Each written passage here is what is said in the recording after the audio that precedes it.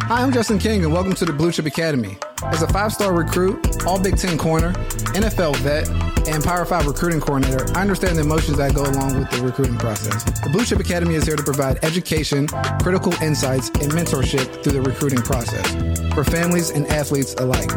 When athletes and their families have proper education and guidance, they're able to make better decisions and set themselves up for long-term success. Blue Chip Academy provides the resources and information that empowers athletes to create their own Blue Chip blueprint and take ownership of their careers. Blue Chip Academy exists because when athletes and their families are armed with the right information, they're able to make the decisions for themselves that positively impact their future. Again, I'll be your host, Justin King, and welcome to Blue Chip Academy. Yeah, welcome back to the Blue Chip Academy podcast, and welcome to the Blueprint to Success interview series, providing unique blueprints, tactical knowledge, and best practice to navigate the critical points in the elite sports ecosystem so athletes and parents can prepare a plan to a career path that any athlete can bank on. Our guest is a senior associate at Parker Executive Search Firm. Prior to joining Parker, she worked at the University of Wisconsin-Madison Athletic Department in the Office of Career and Development, helping to prepare student athletes for their personal and professional endeavors post-college career.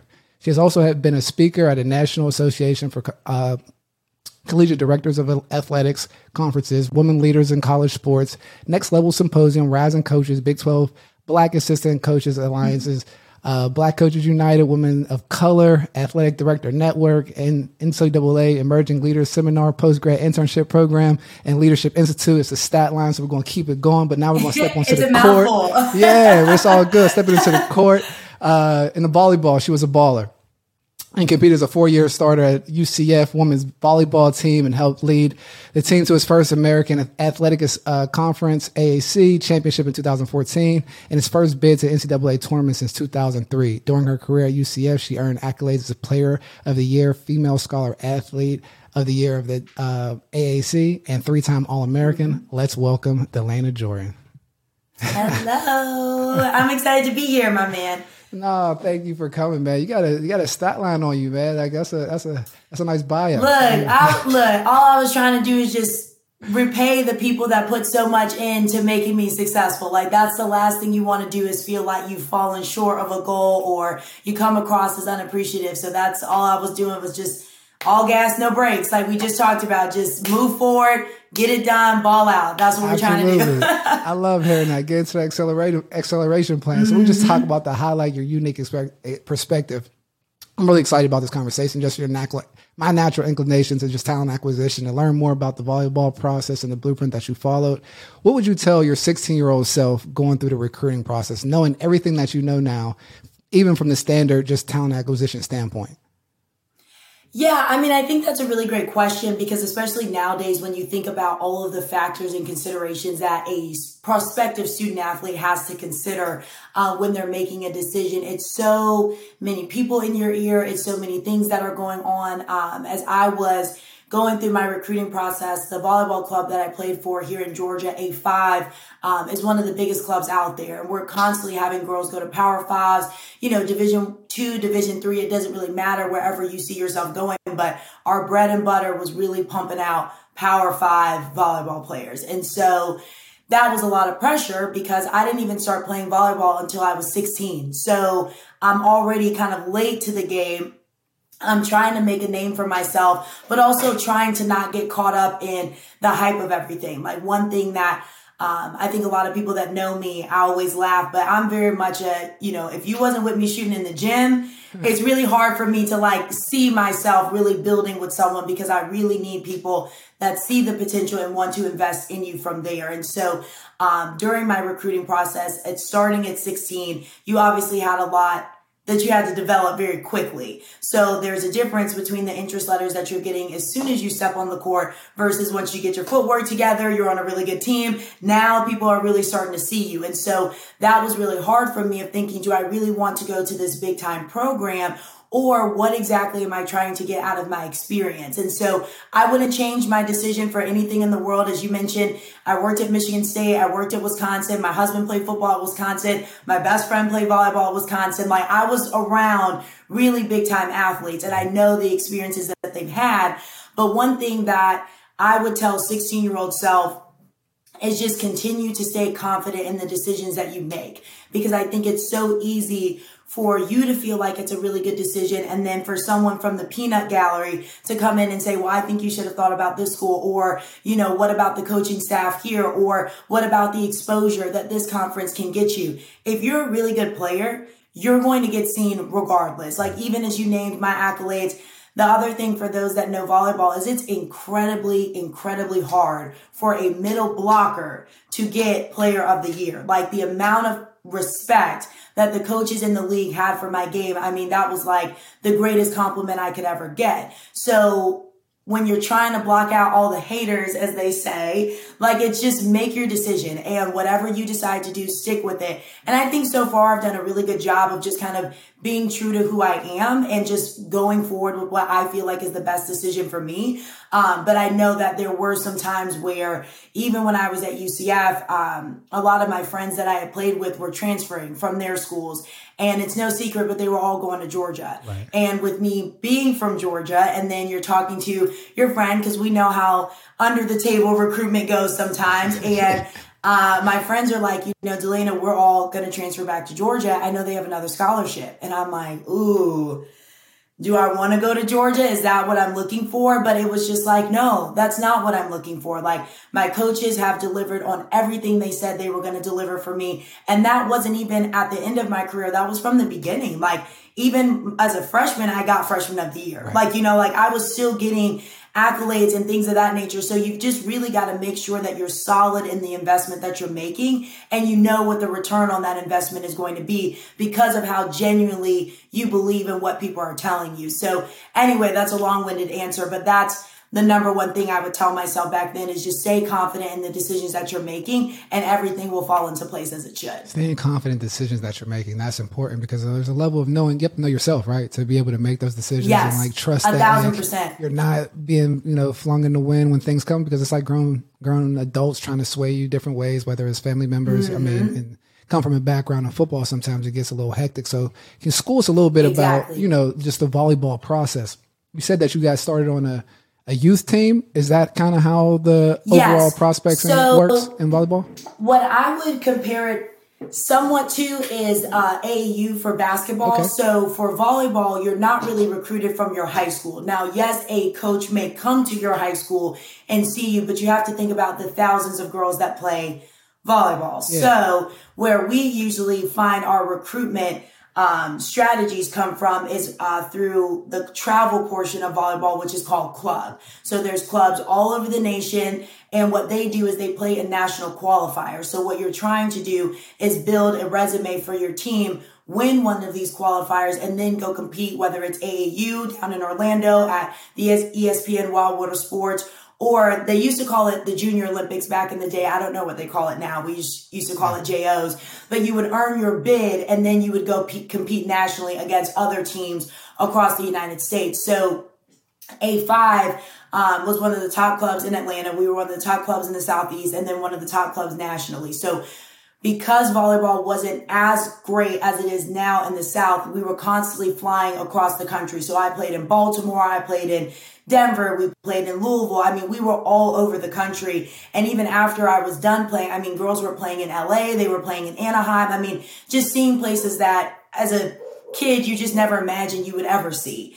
And so anyway, when you go into the recruitment process, the first time you're really going to get that exposure is at one of these tournaments. And so coaches will see you. They may talk to your club coach about, what kind of school is she interested in, who's talking to her, because as you know, during certain times, coaches can't really interact directly with you. So then when those coaches see you, they may send you a letter of interest. So this is saying like, hey, DeLaina, we saw you at this tournament. We'd love to get to know you better. Maybe they invite you to a summer camp that they're having, whether it's a position camp or something like that. So they're slowly trying to build this relationship with you in terms of where do you really see yourself and where do you want to go. This is the club teams doing this? That was the club team? The club teams. Oh. Yeah, so the club teams, your college coaches are interacting with your club coaches. Very rarely do they come to your high school. And I don't know if it was just mine, no offense to Peachtree Ridge, but our high school team was not good. Yeah. So there's really no investment for a college coach to come see my high school play. Right. But when you're in the gym with other girls, like on my 18s team, we had a girl go to Michigan, we had a girl go to Middle Tennessee, we had a girl go to Wake Forest, a girl go to Georgia. Everybody was going to pretty big time programs from a volleyball standpoint. Yeah. So all of these coaches are essentially huddled around your court. So then the more notoriety you get as a club, they flock to it because they know where the top girls are coming from. So even at A5, for example, I grew up going to Georgia Tech games. So a lot of the girls from A5, if they were staying more local, they were usually going to Georgia Tech. Now they've spread it out a little bit to now they're going to Georgia and things of that nature. But it's kind of like a whole circuit, if I would say. So the same thing, like, I know you're a football background, so football's tough because you guys have like 7-on-7s and like that's where coaches are coming to see you. Exactly, but we had a guest earlier, Moby. He was a soccer player, but he had like this kind of similar where they had like a junior program, like I can't call it apprenticeship, but like it's just a travel program. Yes. Like he got picked up like 14 to go play in like the IMG team or whatever the case may be. But like other sports, when we just talk about talent acquisition, since you're an expert in talent acquisition and in the professional, like everything we're going to talk about is going to have a little bit of spin on the talent acquisition process. So that's kind of interesting to me when we're talking about these top club programs. So how early do they start identifying, I guess, the top volleyball girls? Because I would think like football, like physical attributes matter in volleyball, right? Because at Penn State, when I was there, those girls won 100 games and they were tall. So like they had to be finding, like the measurement minimums and all that good stuff. So how did they do that?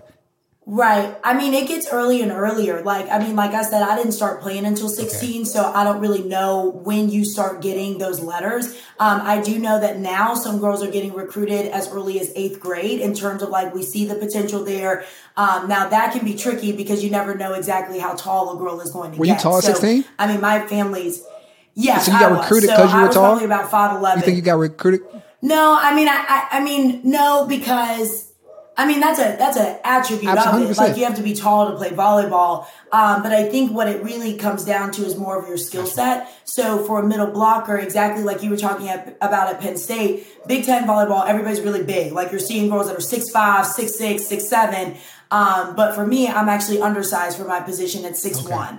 But what I was really good at is I had the bunnies. So I could jump really high and laterally I was very quick. So as a middle blocker, you have to go both directions. You have to be able to anticipate. You're really digesting a lot of information very quickly. The other thing about a middle is that your whole job is to hold the opposing middle just long enough so you can even give your pin hitter, so an outside or a right side, time to get to the ball and just open up holes for them. So all you're trying to do is just kind of be a distraction. Now, obviously, you're contributing to the offense as well. One distinction I'll say is I'm more of a middle hitter. I'm not necessarily a middle blocker. Now, obviously, I have to block as a part of volleyball, but I was an offensive middle. So a lot of my skill set came from how quick I was getting to the ball, how fast I was getting in the air, and quite frankly, how other teams had to respect me. Sometimes you'll play against a team where, Justin, I'm just going to be real with you, their middle's not good. So I'm not concerned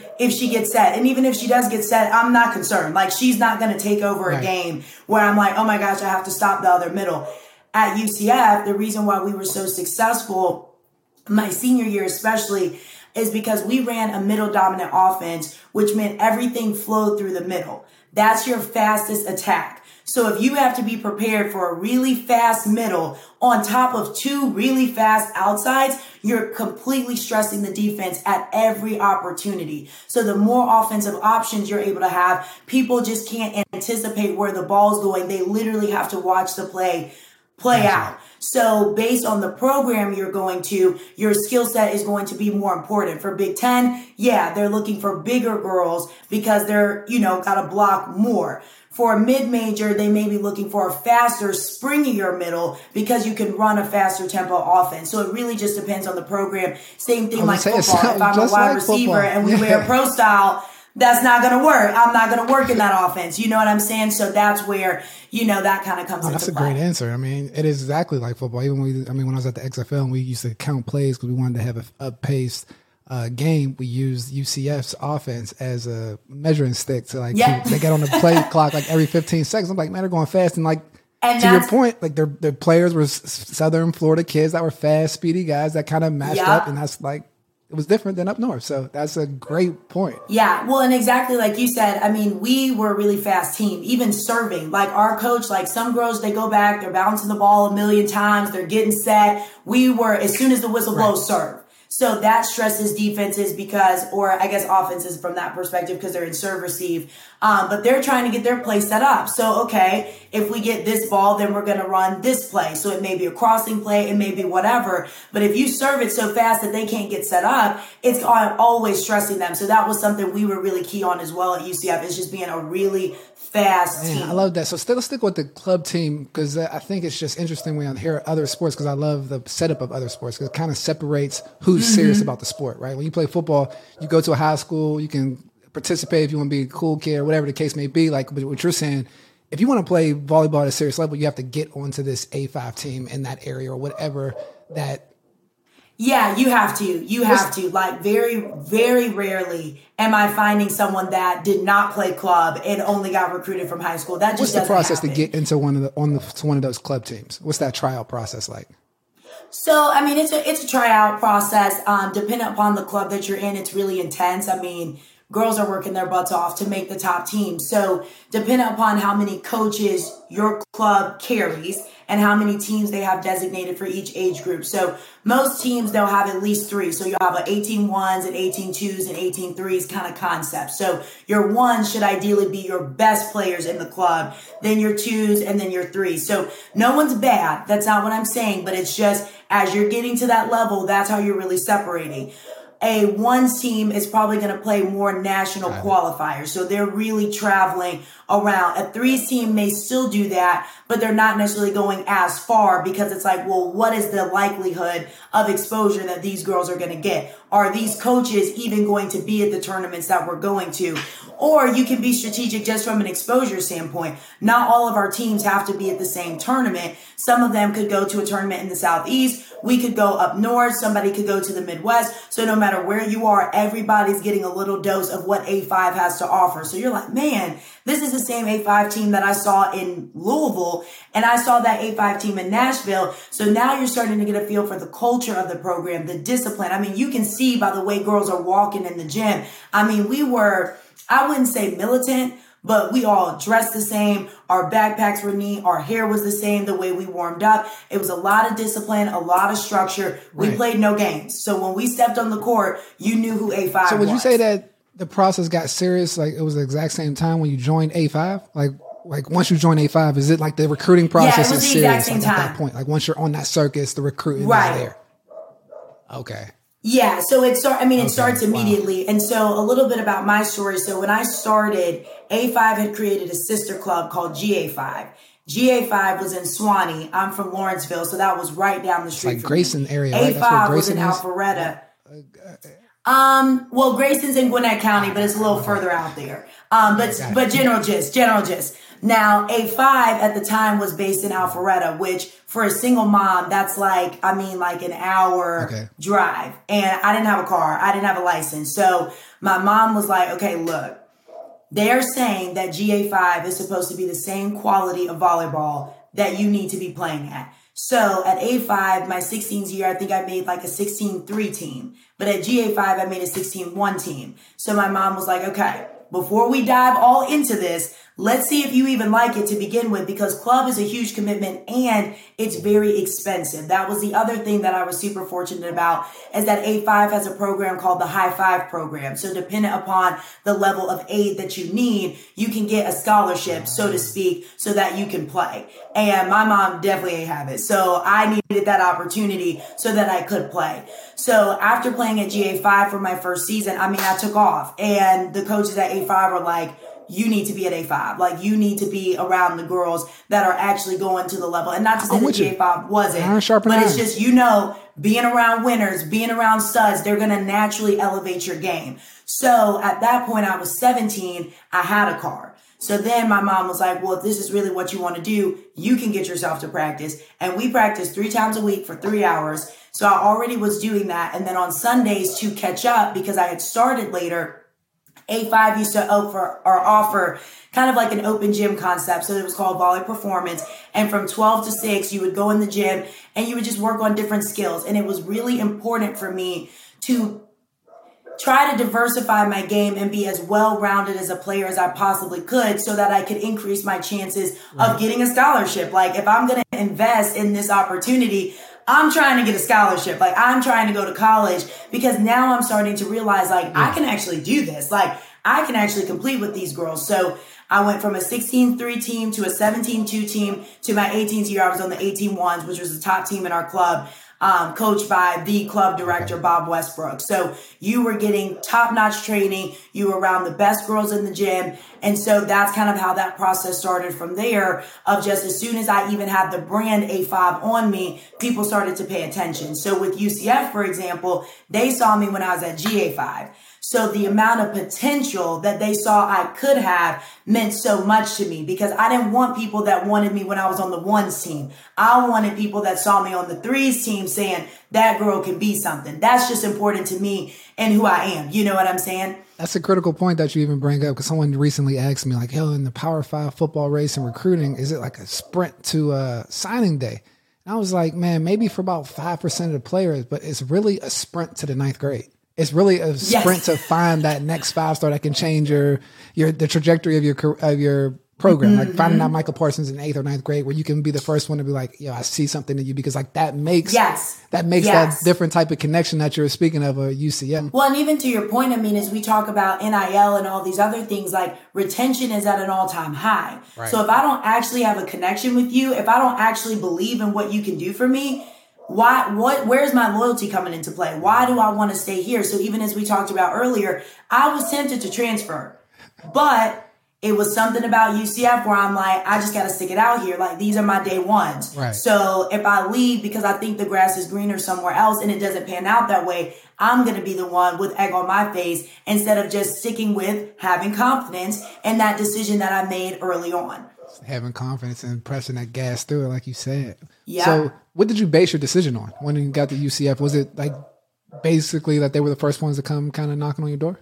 So this is what happened. So no one in my family has really played athletics to a really high level. Like my dad played Division III football, but his main thing was I'm just getting out of Detroit. So whatever opportunity I have, I'm gone. So when I started getting recruited, Justin, I had no idea how the recruitment process even worked. So AAU is a big tournament down in Orlando at the end of the summer. So I had gotten this interest letter from UCF and I always wanted to go to school in Florida. My mom went to Jackson State. So I actually had my eyes set on FAMU because I wanted to go to an HBCU as well. But as I started to kind of really understand athletics and see like, I could have a couple more options. Like, you just start to kind of get exposed to more things. So UCF really caught my attention because it was in Florida and they said they were interested in me. So it was like, okay, why not? So my mom and I actually did a regular campus tour. We didn't even do like an official visit or an unofficial visit. I hadn't even contacted any of the coaches. I just got this letter and was like, hey mom, let's go check it out. Now, I always wanted to be a sports broadcaster. So I grew up watching Maria Taylor play volleyball at Georgia. So I followed her career of commentating SEC volleyball games. And then it seemed like, boom, next thing you know, she was at the ESPYs, like on the red carpet. And I was like, yes, that is what I want to do. I'm from Atlanta. So I've got CNN, I've got Fox, I've got Turner, like everything is down here. So from 3rd grade, I've always wanted to be a sports broadcaster. So as I'm researching UCF, they have a great communications program. I like the way the athletic department is building because at the time they were also considering moving into the Big East. So then you start to talk about a program that's on the rise. Everyone's talking about the sleeping giant. So again, you hear this trend with me of potential trailblazer. Like, can you be a part of something that's building? Right. So I'm really liking that. I'm liking the communications program. And so my mom and I finished the campus tour and I said, mom, even if I don't get a scholarship here, can I still go here? And my mom goes, yeah, if you can find 120,000, you can go anywhere you want. Like that's a no-brainer. Right. So anyway, so I fall in love with campus. It's absolutely beautiful. And I tell my coach, I just took a visit to UCF. And he's like, you did what?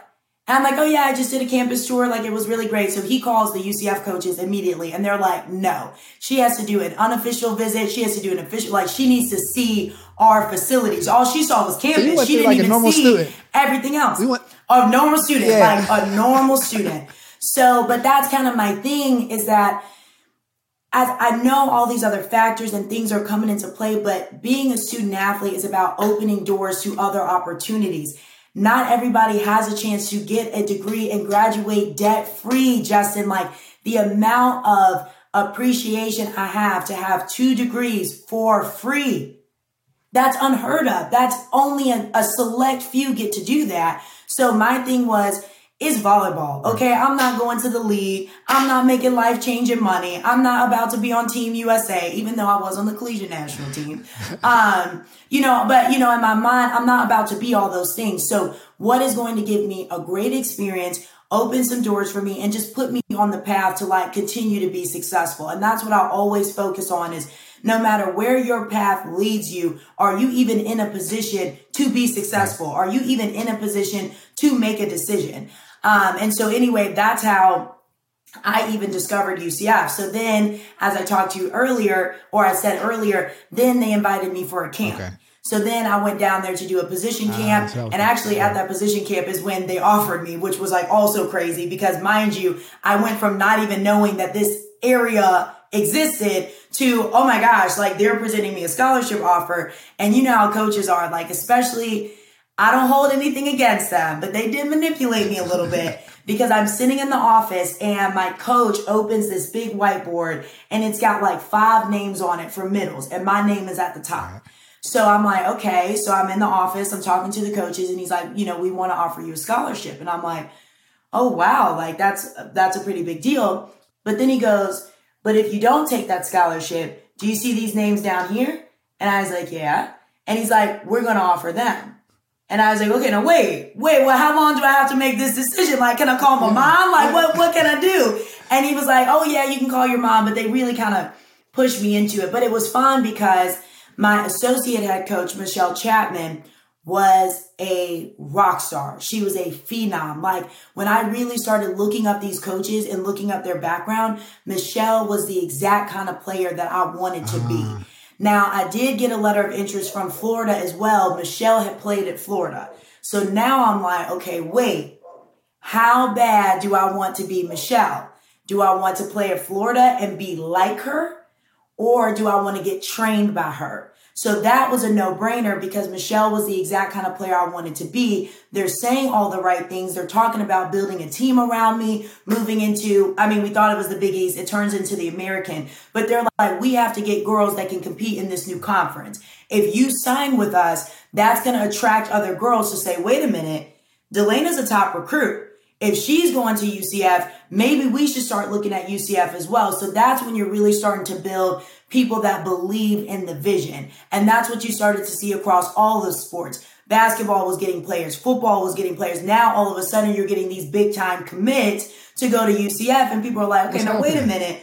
What does UCF have going on down there? But it's like, it's a beautiful location. I'm from Atlanta, so I want a metropolitan feel, but I don't want to be in a city. I'm not looking for a Georgia Tech. I'm not looking for a Georgia State. I want a school where I can get to the big time, but I also have some separation so I can stay focused, because it's hard to be in college and be young, have all these things going on. And you're like, okay, what is my task? Absolutely. It's right in the middle of Orlando. And you said it best, like using sports as a catalyst to a career that you can bank on. That's kind of our motto. And like you went through it looking that way. And it's interesting to me now that you're knowing the end of the story, right? That you're in talent acquisition and just that the fact that you're going through it. What made you research the coach? Because that was something that I used to do, like as a kid, just going through the process. I had probably memorized 25 programs, just like kind of understanding where people came from, like how did they get there, where they going, like who do I need to be around. That was kind of that was a major piece of my evaluation process. So just kind of like the idea of, where'd you kind of get that like perspective? Well, I think the most important thing that you can do is make an informed decision. And I think that so often,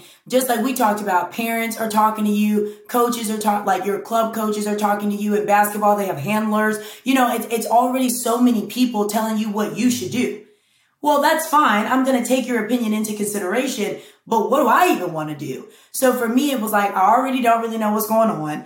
I'm getting a lot of just, even in my career now, it's the same thing. Like, I'm just getting so much attention that I'm like, DeLaina, like you have to take matters into your own hands. This is your decision. So even like I told you, my head coach, Todd, when he's like, we're going to, offer these other girls, if I'm not ready to make a decision, I'm going to lose my scholarship. So I think. But the point was, I have to be confident in the decision that I'm making. And in order to be confident, I have to actually know the decision that I'm making. So I'm looking at their communications program.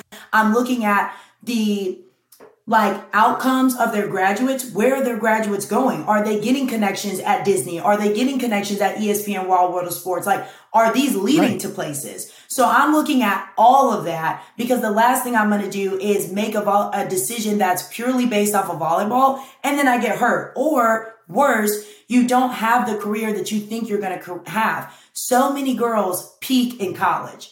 And that's the worst thing ever, because you want to go and you want to continuously get better every year. Nobody can stop you. I don't care how much film you watch on me, nothing. You are never going to stop me. So if you're in an environment where you're not getting poured into, you're not getting developed, to me, that's not smart. So even when I was, talking to UCF, and I got there, for example, in my recruitment process, you're amazing. You're the best player we've ever seen. We're going to build a team around you. We just got to have you. And you're like, oh, bet. Okay, this seems like a place I need to be. And then I get to practice and they're like, hey, so everything about you, we're actually going to change. Your arm swing, we're going to change. Your footwork, we're going to change. And you're like, wait a minute, what happened to me being the greatest of all time? I thought y'all needed me. So it's those are the kind of things where, like I said, you wanted to be in a growth mindset, somebody that's not going to allow you to settle, somebody that's not going to allow you to be complacent. And so as I'm doing all this research and UCF is growing so much, I'm like, this school couldn't be complacent if they wanted to. They can't afford to. So you're instantly walking into an environment where everybody's trying to get better. Then I start getting connected to other student athletes that are looking at UCF as well. So now you're starting to see, okay, well, who's coming in with me? What are we building as a department? So that was the thing that really got me excited, is I just really believed in the potential that UCF had. And I felt like I could be a part of, a really legendary team. And that's what I wanted to do. I didn't want to continue a legacy. I wanted to create one. And UCF allowed me to do that. I love that. I mean, I respect that 100%. That's kind of how I approached my process going to Penn State. Was want to make an impact. It was a time when Penn State was on a downturn. And, it was we came in there and kind of make a splash. And it's interesting, hearing your thought process going through the recruiting process, because it's similar to mine. Where can I make a splash? Where's the sleeping giant? Or even being honest with yourself about who's going to stretch me, right? Who's going to actually pour into me to the extent of career development? Who's going to help me get to where I want to go? Am I going to get these different things? Like you said, sometimes athletes don't have an awareness, like you said, where it come into, it's all right, I'm not going to go to the highest level or play professional in volleyball. So what else can I wrap my mind around? And it's that's your critical opportunity in this whole elite sports ecosystem, is to be all right, that, professional playing at the top can happen, obviously, right? But how can I maximize every avenue that's there along the way? So it's interesting now, coming from where you're at now. How was that transition, from Atlanta to Orlando? How was that So the other thing I wanted to add real quick, as you talked about just kind of that process, the other thing that's really key is evaluating the current players on the team, so because critical. you know that when you're walking into that environment, you got to be able to compete. So I'm going to be honest with you as well, Justin. So I had gone to see, my mom and I had driven over to UAB to watch UCF play. And I'm sitting in the stands, Justin. I'm looking at these girls. I'm like, yo, I'm better than them in high school. No disrespect. But I'm like, okay, so look, I didn't start playing until I was 16. What if I don't get better? What if I don't? What if I don't get better?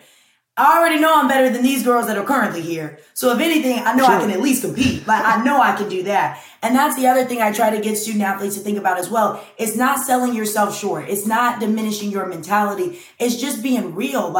For football, for example, you may not even get on the field until your junior or senior year, which is normal.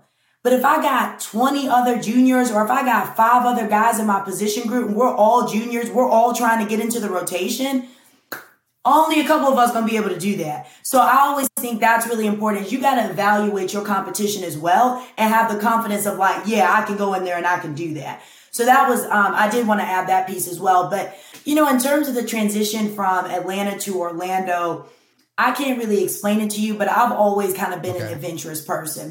In high school, I was social, but I didn't hang out with kids after school. It was, you see DeLaina at school or at the football game or at the basketball game, and then she's gone. Like, we don't know where she is. So that was a real important opportunity for me because I really wanted to, in a sense, rebrand myself. Because, for example, when I was in school, one of my friends used to call me Condoleezza Rice. In high school? I was on student council. I was the vice in middle school into high school. That was like my nickname. But I was on student council. I was the vice president. I was on Rich Vision News. Like, I was on yearbook. Like, I did a lot of like really upstanding, like, she's a model student kind of thing. And I was just like, but like, I have a little edge to me. I have a personality. And so going away to school was so exciting because nobody knows you. So nobody can say, oh, that's not DeLaina. I grew up with her since kindergarten. That's not her. Nobody has a base level of who I am. So whoever I want to grow into, whoever I want to become, this is my opportunity to really shape myself. So I was super excited about the opportunity of just, you're just close enough, like Orlando's 6 hours from Atlanta. So you're just close enough where if things go wrong, your parents can get to you. You can get home. That's a drivable distance. My parents could come see me play. That was really important to me. But it was just far enough where your mom can't come rescue you. If you're in trouble, you're going to have to figure it out. And so that's what I was really looking for, is that independence to really put myself out there to say, can you survive? Like, do you feel like you're strong enough to be in these environments and interact with the opposite sex or go to class and have to manage all this stuff? Like, are you ready for this kind of experience? Because this is life. And being a student athlete is a soft intro to real life. You still have a safety net. You have tons of support people that aren't going to let you fail. But this is an opportunity for you to really see, am I truly strong enough to be in this world? And that to me was just like, well, we're going to have to see. So I'm going to pack up my little Honda Accord. I'm going to drive to Orlando, and we'll just see how this plays out. A lot of people don't step outside their comfort zone to kind of expand themselves. And now that you're like in the epicenter of the big business of college sports, whether, we'll get into it, or just like when we talk about coaches getting hired, athletic directors, DeLaina's in the middle of that. Was there any part when you were in college where you realized, like, man, this is big business, like when you were a volleyball player? I think that the one thing I really appreciated about UCF is that we didn't have a big separation in the athletic department. Like when I was at Michigan State, basketball was so big, football was so big, and I was at Michigan State when football was rolling. Like they're going to the CFP, but just the way that student athletes would interact with each other. Like I'll never forget, I was in the office with a track student athlete, and Denzel Valentine walked in, and the track student athlete and I were having a conversation, and they just stopped talking. And I'm like, okay. So then, I get Denzel whatever he needed at that time. And then I go back to the student. I'm like, why did you stop talking? And they were like, that was Denzel Valentine.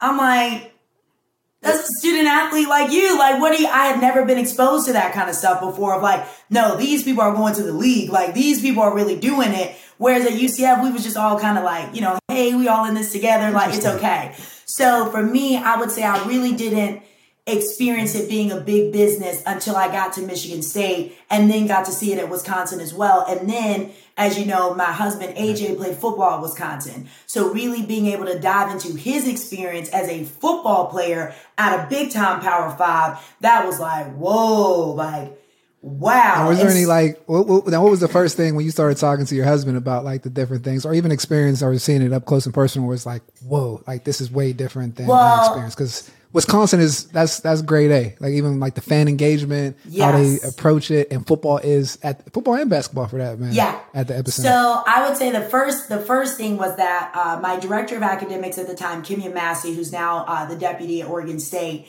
he had helped me get the GA position at Michigan State, and so he was preparing me, and he was like, DeLaina, when you get there, you're going to see student athletes like you've never seen before, and I'm like, okay, like they not superstars. Like, okay, like I get you. And I meet this kid, he's 6'8", and I'm like, oh, you must be on the basketball team. And he's like, no, I'm a defensive end. I'm like, huh? Because I know the defensive ends at UCF and they are not 6'8". So at that time I was like, whoa. So then you really start looking around at the student athletes. Then you start looking around at the resources. I mean, even AJ had an iPad and we're the same age. So we're experiencing everything at the same time. And AJ had an iPad when we first started dating from Wisconsin. I said, oh, when did you get that iPad? And he was like, in 2011? I'm like, oh yeah, of course, we had iPads at UCF as well. Like, we did not have that. Like, I was just trying to get a headband, let alone an iPad. Like, no. So then you start to see the resources. Then you start to see, I mean, even things from nutrition and strength and conditioning. Like, even now, AJ and I work out at the same time. We don't work out together, but we work out at the same time. And sometimes I'll see him in the gym and I have, you know, my phone. I've got a little app. Like, I'm watching a workout. AJ creates all his own workouts. And I'm watching him and the way he's isolating things, the way he's, you know, really getting into, I mean, like real strength training. And I just ask him, I'm like, where did you get this from? And he's like, this is Wisconsin stuff. Like, this is just normal stuff. And I'm, again, blown away because I'm like, we were doing that at UCF, but we weren't breaking it down the way you're breaking it down. Like, I haven't seen a, you know, single dumbbell RDL done the way you're doing it. Like, I've done it before, but I haven't seen the way you're doing it. So that was really when I started to understand how much money, how much revenue, because it costs money to get that. It costs money to have the top strength and conditioning coaches. It costs money to have the best OC in the country. Like, it costs money to get that. So that's when I really started to understand, like, whoa, this is a completely different level of athletics than what I had originally been exposed to.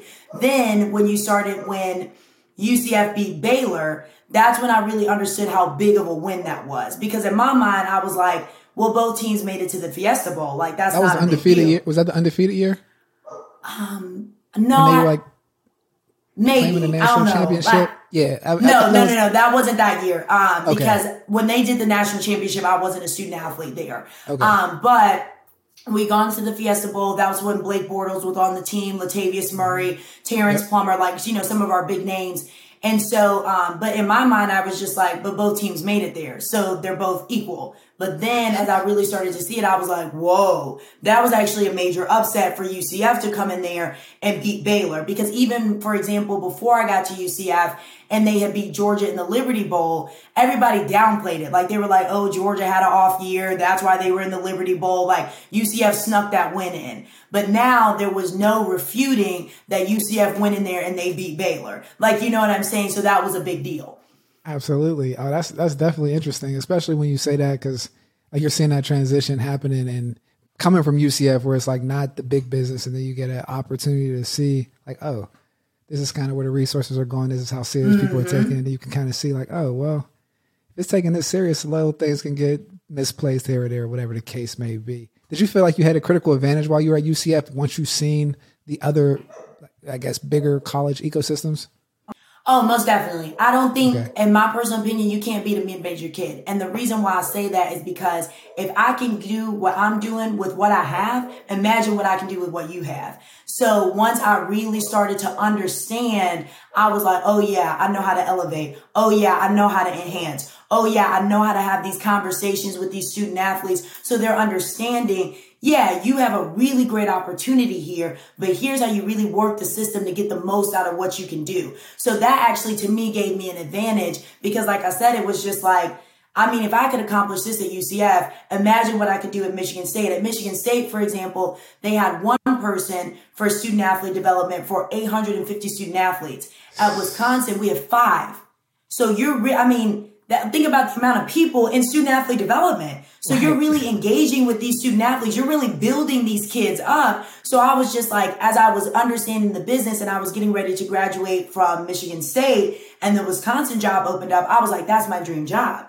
Because if I can get in there, if I can get access to those resources, if I can develop the programming I know I'm capable of developing, it's going to be a home run. I can be whatever I want to be. So that was always my mentality. And that's the other reason why I went to Michigan State in the first place is because I wanted Power 5 experience. I didn't want someone to look at me and say, she hasn't seen it at this level, because that's the biggest hurdle that even my candidates today deal with. The same thing like a coach, but has this coach coached at this level? Has this candidate, are they ready to be an athletic director dealing with these kind of external pressures? Have they had to interact with this kind of donor? And I'm talking about, a number 2 at Amazon, like billions of dollars. Like, I don't have to answer to you. I don't have to answer to you. I'm the number 2 at Amazon. So if you've never interacted with people like that before, the scale up is possible, but it's better when you know how to navigate it. So it's like the same concept of like, okay, I've always been at the cool table.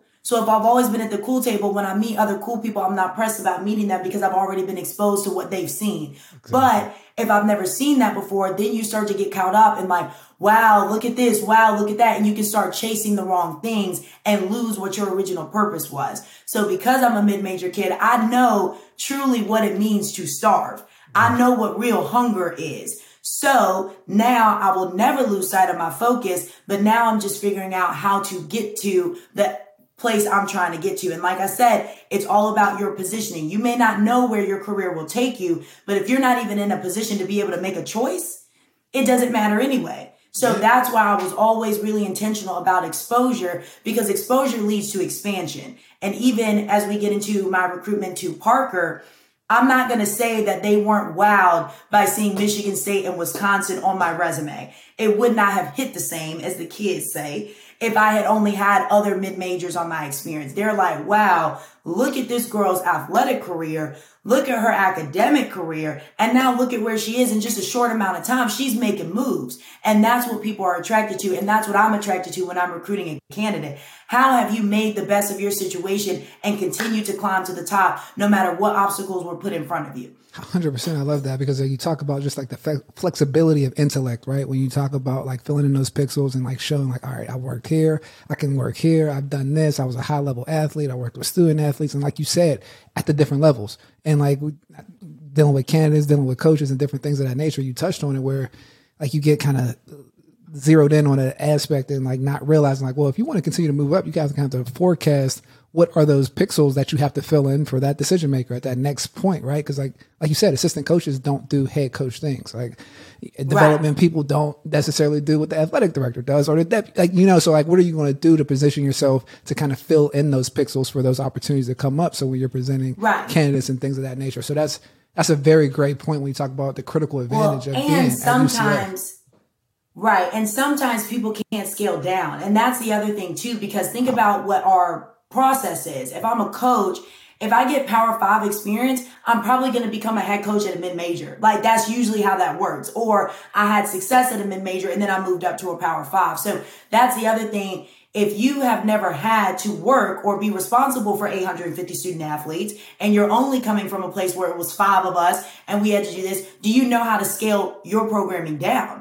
Do you know what it's like to not have 4 monitors in your office, not be able to just go to the business office and say, hey, I need X amount of funding for this, and they just immediately approve it. Right. If you're in a process where there's a lot of red tape or you just don't have the resources, how are you going to make that work? So that's always another big concern sometimes when you have a candidate coming from a really big institution, finding themselves at a place that's not necessarily lower resource. They just don't have the same resources as you. They don't have the same NIL deals you have. They don't have the same donors jumping to create a collective as you do. So that's the other thing that you have to convince a search committee about as well, is even though I have this really great experience, I can do this job as well. So that's always the challenge also, is scaling up and being able to scale down, because that's a big concern for people, is are you going to get scared about what we have and not want this job anymore?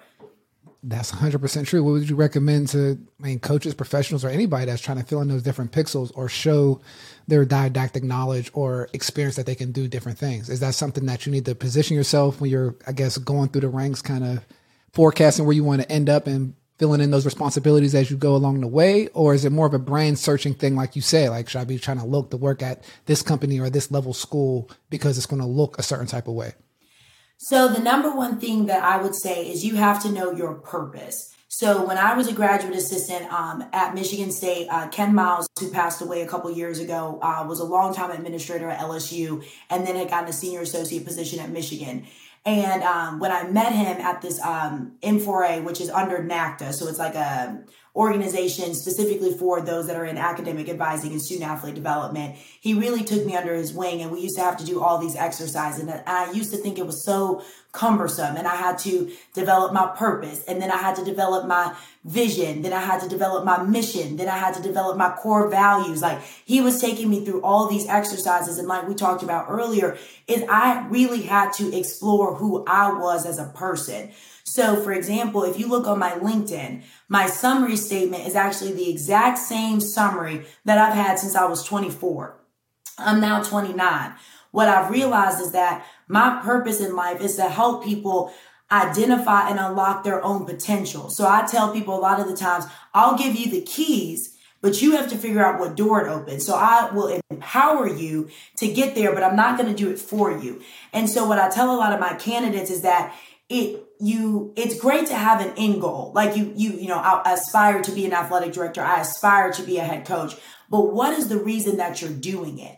Because when you are able to articulate your purpose, your experience complements that. Your exposure complements that. Your thought process, your theory complements that, because everything is leading to that. So when I say that my purpose in life is to help people define their personal and professional passion, I've done that in every career that I've had. With student athletes, I'm helping you to create your identity, but see what else you can do beyond the walls of your court, beyond the walls of your gym.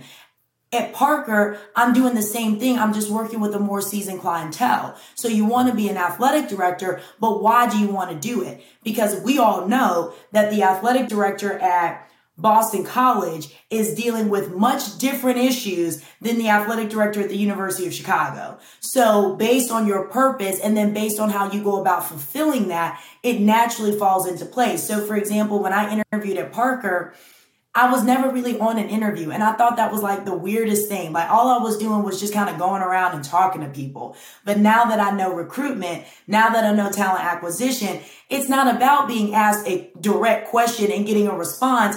It's just feeling the person out. How do they respond to things? What's their thought process? So when I'm talking to a coach or a candidate, I don't immediately jump into the job. I say, Justin, tell me a little bit about yourself. And based on what that person naturally introduces into the conversation, that tells me what I need to know about that person. So I've had a candidate before, Justin, where I've said, okay, tell me about yourself as an administrator.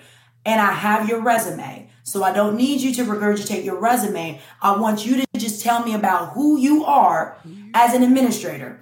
And I had a person, they told me, and they literally read right off their resume. And I was like, okay, so that's you? And they were like, yep, that's me.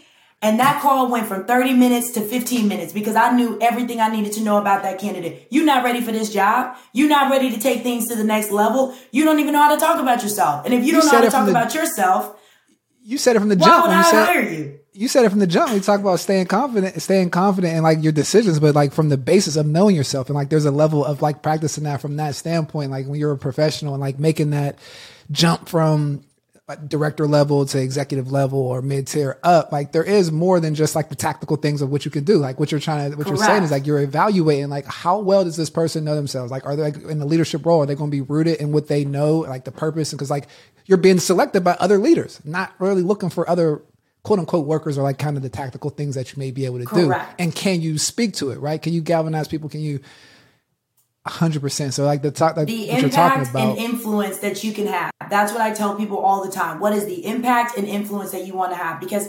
I'll talk to a coach, right? Can you say that one more time? Say that one more time, just in case. The impact and influence that you want to have. That dictates the kind of position that you can be in, the kind of leadership role that you can be in, because there are leaders that inspire you to go harder. And then there are leaders that inspire you to get better. You can go hard and still not be doing what you need to be doing.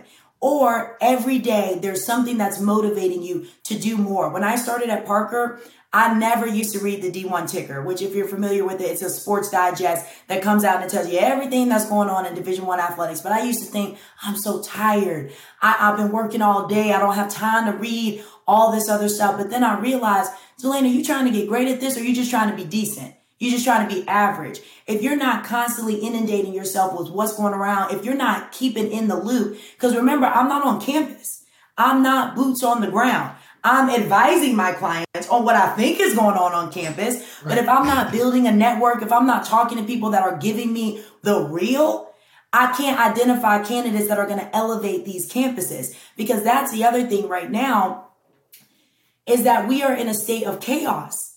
So if you're not grounded in who you are you going to fall into the chaos? Are you going to completely deviate from your vision where people are now sitting in your office like, wait a minute, We didn't talk about doing that. Now we're going to throw away 3 years of work and start jumping into this area because we feel like that's the hot topic. Like, you have to be rooted in who you are and be able to articulate that. If you can't, an AD's not going to hire you. I'm not going to recruit you. A president's not going to hire you. No one is going to be interested in what you have to say because it's already not rooted in the right things. And people can flesh that out immediately.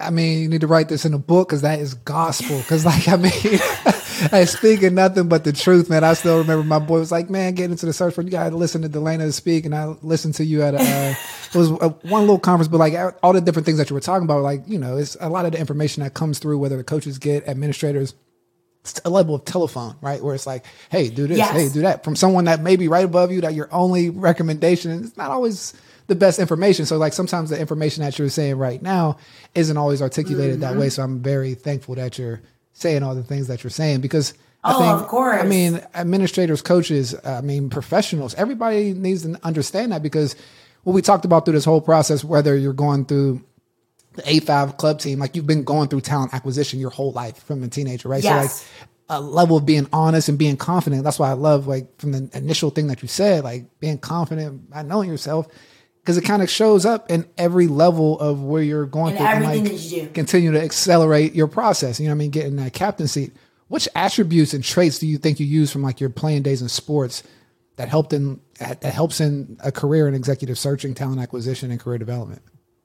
I think the first thing is just like an innate curiosity. You have to be a student of the game. You have to be a lifelong learner. Like, there's never something that you can't learn more about. So for example, you know, I have a colleague at Tennessee. He was at UCF, and you know me, once a night, always a night. So if you have a connection to UCF or Michigan State, we in there. Yeah. And so I was talking to him the other day, and he was like, yeah, you know, Tennessee just unveiled, it's over there, I would show you, but Tennessee just unveiled their strategic plan.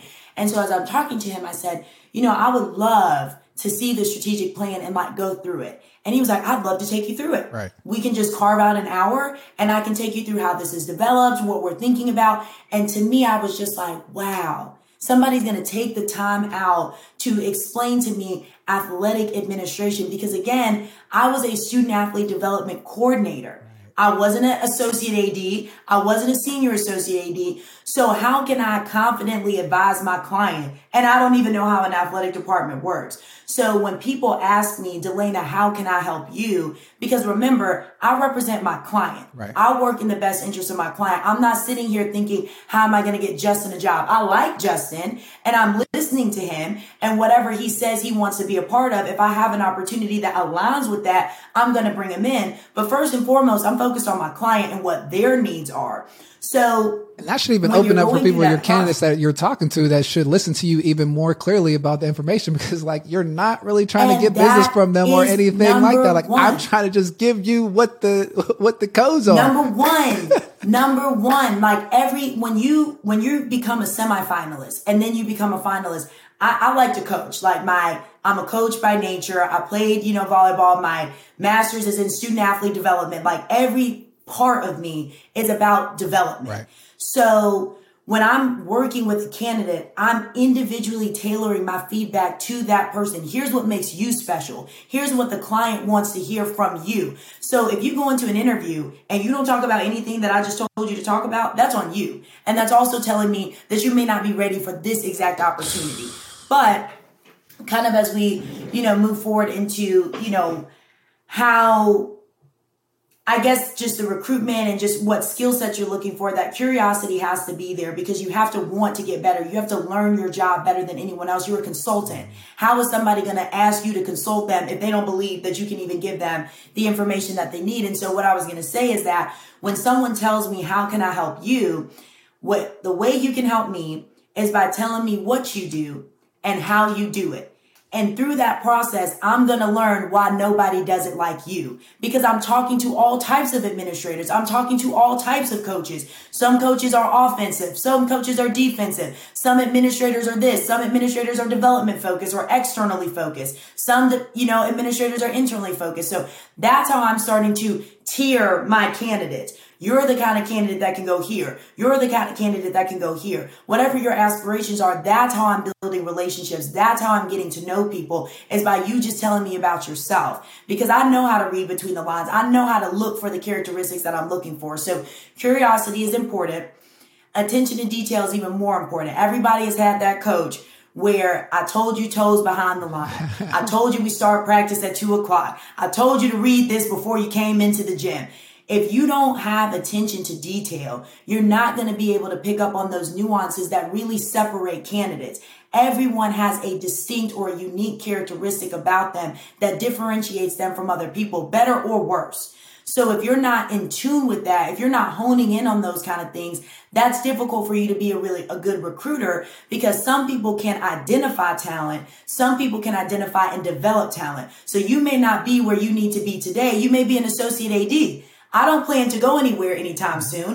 So by the time you're ready to be an AD, guess what? I'm still in the business. And now I'm ready for you to be an AD as well, because I've developed you over these years. So you're ready. And that's what people appreciate about the way I do my business, the way I represent myself, is because I really care. So the other thing is, I tell myself that I'm a connector. If you or whatever you want to do, I'm going to help you get there, whether it's through a search with me or not. Because like you talked about, people don't even know the search process. I was working in athletics and I didn't even know what a search firm was. So I said, wait a minute. Everybody's asking me, where do I see myself in 5 years? Or you would be a great athletic director. I didn't even know what it takes to become an athletic director. They have another firm that helps search for those people. Exactly. So how are people supposed to be in position? How are we supposed to give opportunities or give access to these opportunities if people don't even know they exist, or they don't even know how to conduct themselves in a search? So that's what I'm about. So I will say, sorry, I'm getting off tangent. So the characteristics are the innate curiosity, the attention to detail, and the active listening. If you can do those three things, the rest of it kind of takes itself from there. And naturally, you got to be extroverted. You got to like talking to people. Those are no brainers. Like, that you can't be a recruiter and be scared to talk to people. That's not going to work.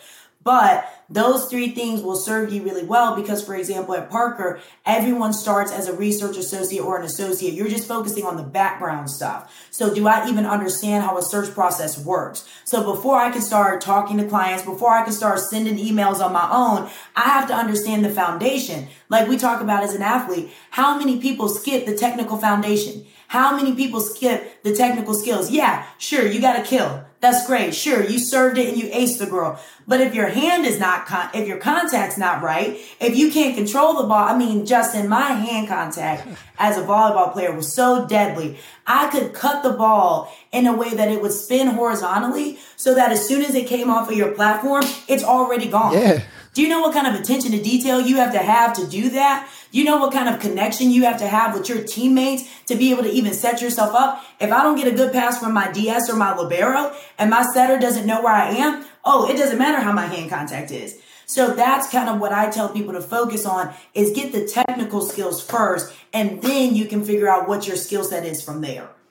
I love it. That's what we talk about it all the time, where it's just a level of like, for athletes transition in any space, like recognize the key cornerstone blocks that you do have, but like have some humility to learn the basics of the new industry, because then you can revert back to your competitive nature and mix it all together. Now like you said, you have like this dynamic professional that there is another one like you if you kind of lean into your special sauce. Cause you talk about it. We talk about it. It's an athlete advantage, right? That constant feedback. You play volleyball, you go watch the film. Like that's just something not typical of elite people outside of elite athletes do. Like you don't go back and watch yourself on Monday, Tuesday, Wednesday and see what you can do to get better. So I think that is something because a lot of things that you're saying like resonate with me highly. If you listen to some of the past episodes, I talk about a lot where it's like almost a little, I can't say obnoxious, but like digging into like the weeds of like, how does this get better? If there's gaps, like how can it be filled in? Like the critical points of different things that we got to pay attention to, like actually matter. So like, let's not just say like, I got to do this, or like on bull crap, because there is a step. So we got into everything where the talent acquisition, we got into the whole search firm process and really didn't make that transition too clear. But for the listeners that may not know or familiar with search firm, can you give a little description of what you do at Parker Executive Search? Yes. So at Parker Executive Search, we are an executive search firm. Now we are retained. So there are some search firms that may be on retainer so that they're doing multiple searches. So whatever search comes up for that institution, you're getting paid as that search comes up. For us, we're only getting brought in for a specific job. So they have hired us to find an athletic director. They've hired us to find a head basketball or football coach. The nice thing about Parker is that we have a higher education practice as well. We always have to remember, even though it doesn't seem like it today, that that collegiate athletics plays a role in higher education, not the other way around. Even though, like I said, we don't necessarily feel that way today. So in my day-to-day, what we are doing is constantly looking for what are the opportunities of leadership that are coming open. So even when you are awarded a search, that can come in one of two ways. The first way being a relationship. Justin is an athletic director at this institution. He likes me. We have a great relationship. He'd like for me to do his head football or basketball coach search. We're working on that. Or Justin is a president at this university. They need an athletic director. And so we're going to do that search for them. The nice thing, like I said, with Parker is because we have two different practices, we are all over campus. So last year, for example, this stat came out about which search firm did the most searches or most athletic director searches in that year. We came in second, but it was like by 1/10 of a point. And I'm reading it, Justin, and I'm mad because I'm like, this is not an accurate stat because we literally did almost every commissioner search you could do last year. The WAC, the MEAC, the Summit League. You're in rooms with presidents. You're in rooms with other athletic directors as they look for these commissioners. So when you talk about exposure, when you talk about building a team, how much better can you build a team when you know the president's vision? You know the athletic director's vision. You know the conference moving forward. Everyone thought that the WAC was going to be a football conference. Brian Thornton is a basketball guy. And you see the things that he's putting out there. He's redoing the way they see teams in the tournament. He's changing things just from an exposure standpoint to make the WAC a little bit stronger because there are institutions in the WAC that don't have football. So how can we be football focused if none of our schools have football? But if you're not good at what you do and you don't read or you don't have the ability to read between the lines, yeah, the presidents were all telling us what they wanted, but did they really know what they needed? So our job is not to pick a candidate. It's not to push candidates. Our job is to find candidates that check some boxes. They may not check all the boxes. They may check different boxes, but we're exposing you to their candidacy. So now you think, you know what? I thought I wanted AJ, but now that I'm talking to Justin, I think I like what Justin's talking about. He's giving me considerations that I didn't think about before. So that's what my job is to go out there and identify talent and bring them into a process. You may not get the job. That may happen. Only one person can get the job. But the point is, did you have an opportunity to showcase your skill set, to showcase what you can do? So outside of already having a relationship with somebody on campus, the second way that you can get it is through what we call a shootout. So what will happen is, hey, athletic director from school A is open. So what we're going to do is solicit proposals from all of the different search firms. We're going to assess and evaluate, and then we're going to identify our top 3 or 4 search firms and then have them all come in and do what is called a shootout, which is basically a pitch. Sometimes a shootout can be 5 minutes. Sometimes it can be 30 minutes. And let me tell you, Justin, there is nothing more nerve-wracking than a shootout. When we were doing the WAC search, I'll never forget this. So we're doing the WAC search and I'm sitting there. Everything's going well. We have 15 minutes. That's all you have is 15 minutes. So President Jimenez at Utah Valley, she asks a question, Justin, and the word that she uses, I don't know what the word means. And so I'm sitting there and I'm like, man, this is a tough question for Daniel. Daniel goes off mute and he goes, great question. DeLaina, do you want to take this one? And I was like, of course, because I know. So I'm replaying the whole thing. Like, what are the context clues? I'm actively listening. So I'm like, what are the context clues? Like, what could she possibly be asking me that I'm trying to respond to? So, I give an answer. I say it with conviction. I say it with confidence of like, even if this is not what she asked me, my delivery is going to say, you know what? Maybe this is a search firm for us. And after that, we close out the Zoom. Next thing you know, we end up getting the search. So we still had to go out and compete for that. That wasn't a guarantee that we were going to get that search. So back to your question, we've now been awarded the search. So then what I will do is as I'm working with my client to develop the timeline, that's first. When do we want to announce? When do we want to have our candidate identified by? Because that's going to allow us to work backwards in the timeline and how much time we have to recruit. Some searches, for example, Nevada, We did that search in about a month. Most searches take about 6 to 8 weeks in athletics. So if you're doing a search start to finish in a month, candidates have to be ready. I don't have time to recruit you into this search. You are either ready for this job or you are not. But there are some searches where I have time to develop a candidate pool. I have time to really sit and talk to people and tell them about the opportunity. So that's the other piece that you have to be ready for as a candidate is I know my purpose. I know that next step that I'm ready for. And as I always say, stay ready so you ain't got to get ready. So when I call you and I say, Justin, I've got this job opportunity. I need your materials by Thursday. Today is Monday. So Justin, are you going to tell me, oh man, I can't get my resume in by Thursday? That's no problem. You're not a candidate in my search because candidate B over here, oh, they already sent me their cover letter, their resume and their references last night. So that's what you got to be prepared for. So there's a level of still being merit-based. Yeah, it's like a level of being merit-based ready or just being ready in general, like as a candidate. Like when things are coming up, it's just not being selected and crowned. It's like, no, there's still like jobs to be done. Like once like that, the search firm identifies you. Because my next question was going to go into like from a baseline, whether it was a 4 to 6 week search, 10 weeks, how do you initially source candidates that you don't initially have a relationship with? So it's not glamorous, but I spend a lot of time on staff directories. So I'm reading people's bios. So a lot of time what I'll try to start with is the institutional profile. Is it private school? Is it high academic school? And I'll start from there. So for example, when we did the Dartmouth athletic director search, that's an Ivy League school. So you've got to, in some sense, be familiar with the Ivy League model because they're operating much differently than an FBS or a power, FBS because they're FCS, but a Power 5 or something like that. So when I'm looking at my candidate pool, I have candidates that I've been building relationships with that I'm like, okay, these people are a good fit. But then I'll look at some Division III institutions because in the Division III, it's very similar to that of the Ivy League model. They're still Division I, but the academics, the way you structure things, it's very similar to Division III, no scholarships, things of that nature. So you also have to understand the business model that they have as well. Right. So then I may look at Division III institutions that have had a lot of success where that athletic director may have had exposure to Division I, or they may have just had a lot of success where they are. So that scale ability is there.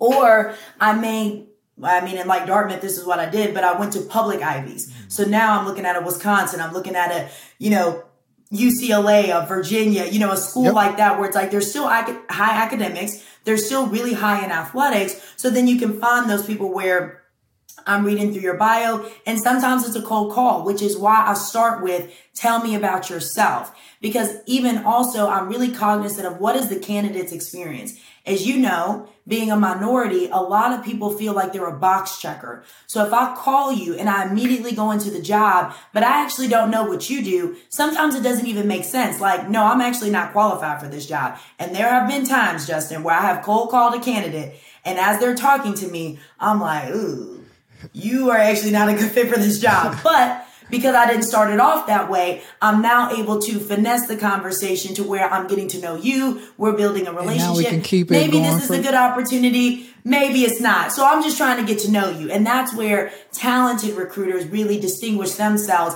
because some recruiters are just so pressed to get candidates, they get the wrong candidates. Right. And now your client is looking at you like, why is that?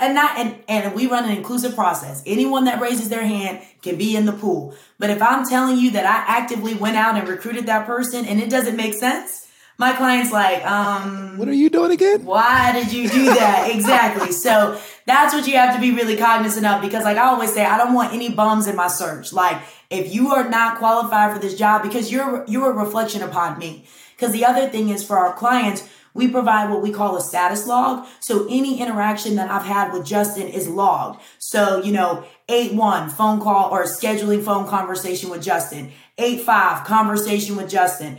8-6 still considering opportunity, I'll follow up with them. 8-7 will submit materials. Our clients can see everything that we're doing. That's transparency. So when they're looking at the log and they see that it looks like I'm the one that was actively recruiting that candidate, that's where you want to make sure that you're putting your best business professional self out there of like, no, I do actually understand what you guys need, what you're looking for. Now, I may have an out of the box candidate, or we may get a nomination for someone that says, hey, I'd call you, Justin, you say you're not interested in the job, but you know someone that you think would be a really good fit. That's called a nomination.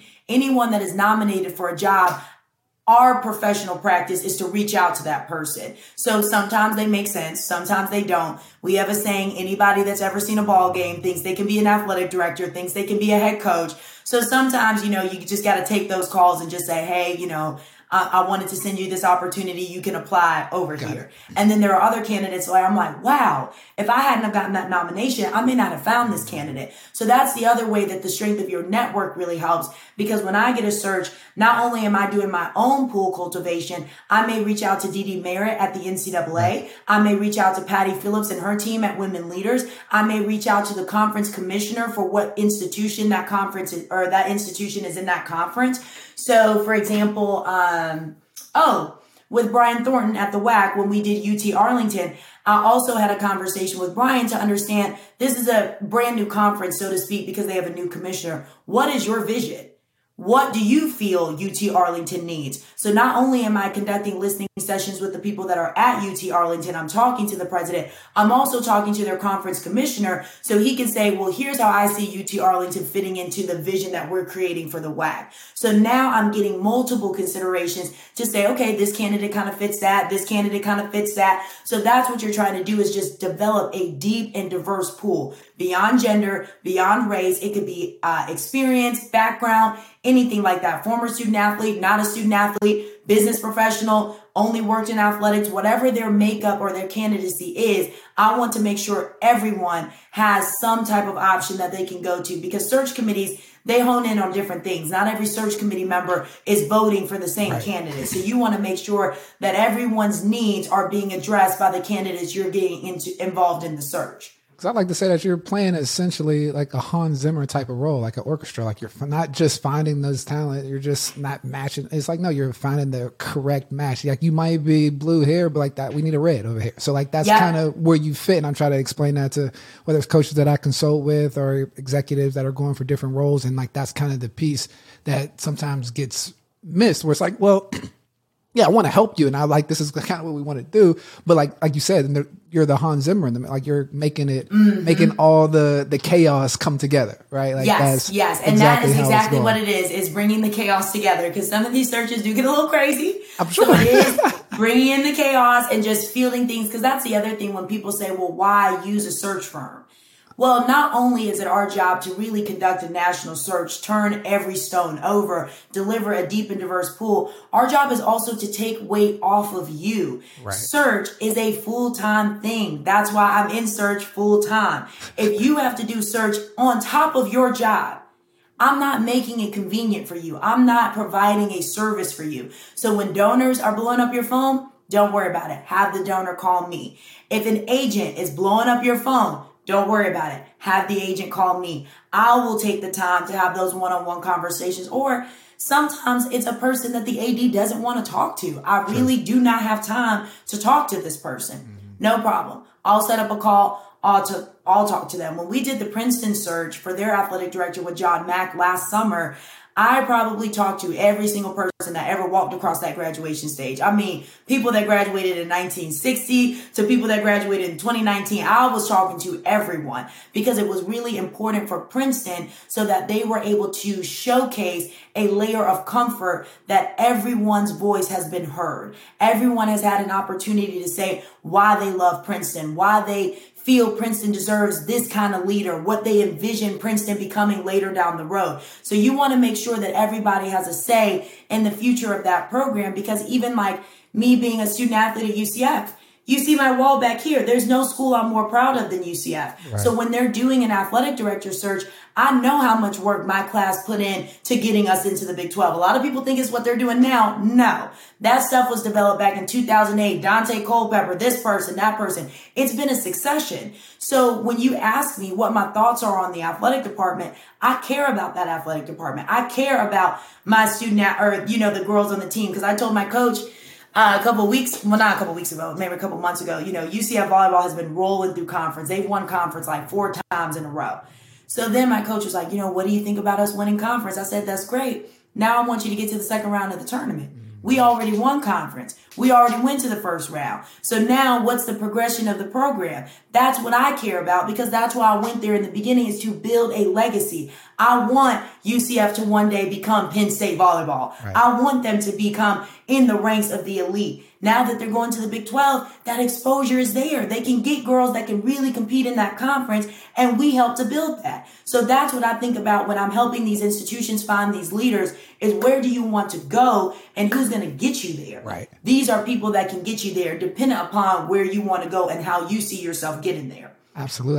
That's a great point, because it's just like you're truly like operating, like you said, in your purpose, right? Like the whole thing of filling the gaps, like continue to sharpen, whether it's for your candidates or your clients, and helping them get to where they want to go, like you said, in the whole talent acquisition, career development ecosystem. You mentioned something about nominations, and I think it brings up a good point when we talk about just your networks and everything. You know, as an athlete, we come up and it's like, all right, merit based. You play well, you get on the field. You do this, you get on the court. But like when you get into the professional settings, like there are aspects of your network and your ecosystem and how strong they are, how people vouch for you, and different things of that nature. And you brought up something that is interesting, which is nominations, that other people will give their names to you while they're on a search. So we see a discrepancy in hiring of Black leadership across industries, right? That's no dropping of, nothing crazy there. But what can candidates do to help themselves be noticed by a search firm, minority candidates specifically?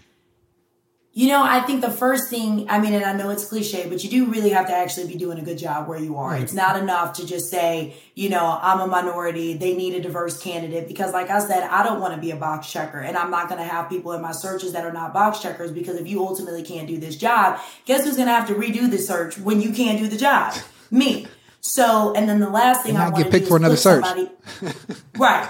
And that part. And then the last thing I want to do is put somebody in a position where they are not going to be successful. So the first thing is you do actually have to be good at what you're doing.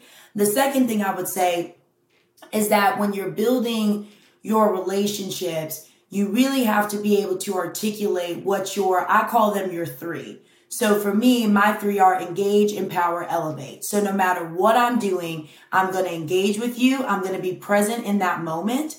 I'm going to figure out or understand where you're trying to go, empower you with the tools and resources so that you can do that. And then in turn, I'm elevating you, because we've now had this experience where you feel like you can go out and do that. So it's not necessarily for a minority, how do they stand out? It's really about more so doing the self-reflection so that you feel confident in those rooms, because you are going to be looking back at people that don't look like you. You are going to be asked questions that other candidates may not be asked. So case in point, when I was at the Final Four, I was on a panel and it was for the NABC, and it was a bunch of men basketball coaches in the room. We had one female coach that was a men's basketball coach. So Jason Belzer's on stage, he's moderating, and he, gives Parker a shout out, because we had a search where the AD was in fact interviewing female candidates for a men's basketball position. So, I appreciate, and I told him on stage, I appreciate the shout out, but I talked to the coach and I said, you have to be prepared to answer the most ridiculous questions you've ever heard, because that's real life. So as a minority, as a woman in a men's game, as a Black or brown or other person in a predominantly, white industry, you have to be prepared to push through nonsense. You have to be prepared to go harder than what other candidates are doing. Like we talked about, some of my candidates have a stronger network. They have what I call kingmakers. So on your references, you got the top of the top. You got Jimmy Phillips and Greg, and Sankey and this person and this person. You're like, dang, like this person must be, really big time. But are they? Can Jim Phillips really talk to your skill set and your ability? Or I say this a lot to coaches, because they'll always have a big time coach on their references. But have you ever worked for the coach? Or you just know the coach? So that's the other thing too, is that really helping people to identify what their unique skill set is, what values, how they contribute to a department, and then helping coach them to articulate their story. So that's what I tell minorities on how they can really stand out, is putting themselves out there. Not everybody is a self-promoter, so you don't have to tweet about everything that you're doing, but eventually you have to take that next step to build a relationship.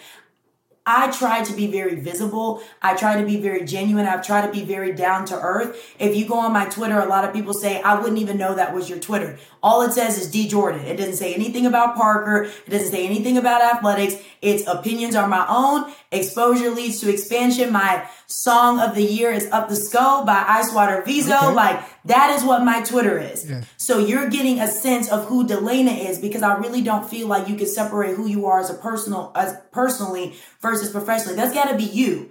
Because when you become a head coach, that's you. When you become an athletic director, that's you. When you are a student athlete, that's you.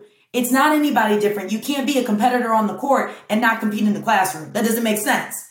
Your priorities are off. So I've kind of gotten off tangent, but that's what I say of how minorities can really make themselves stand out, is do a really good job where you are and build relationships with people that can speak your name in rooms that you're not in. Every opportunity that I've had is from mentorship. People have identified and poured into me and put my name in rooms that I'm not in. When I even got the job or even had the opportunity with Parker, I was at Wisconsin and everyone's asking me, what do you want to do? What do you want to do? Where do you see yourself in 5 years? I'm like, I see myself here. This is my first full-time job. I'm just trying to focus on doing a good job where I am. That's my focus right now.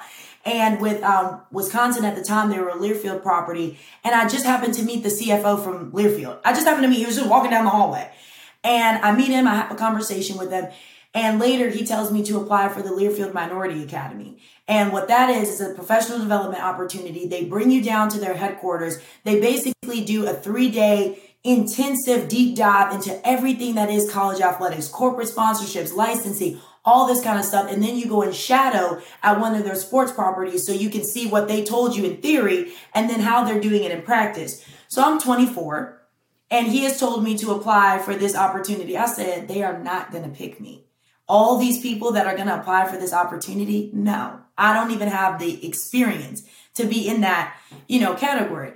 And my friend told me, DeLaina, the CFO is the one that told you to apply.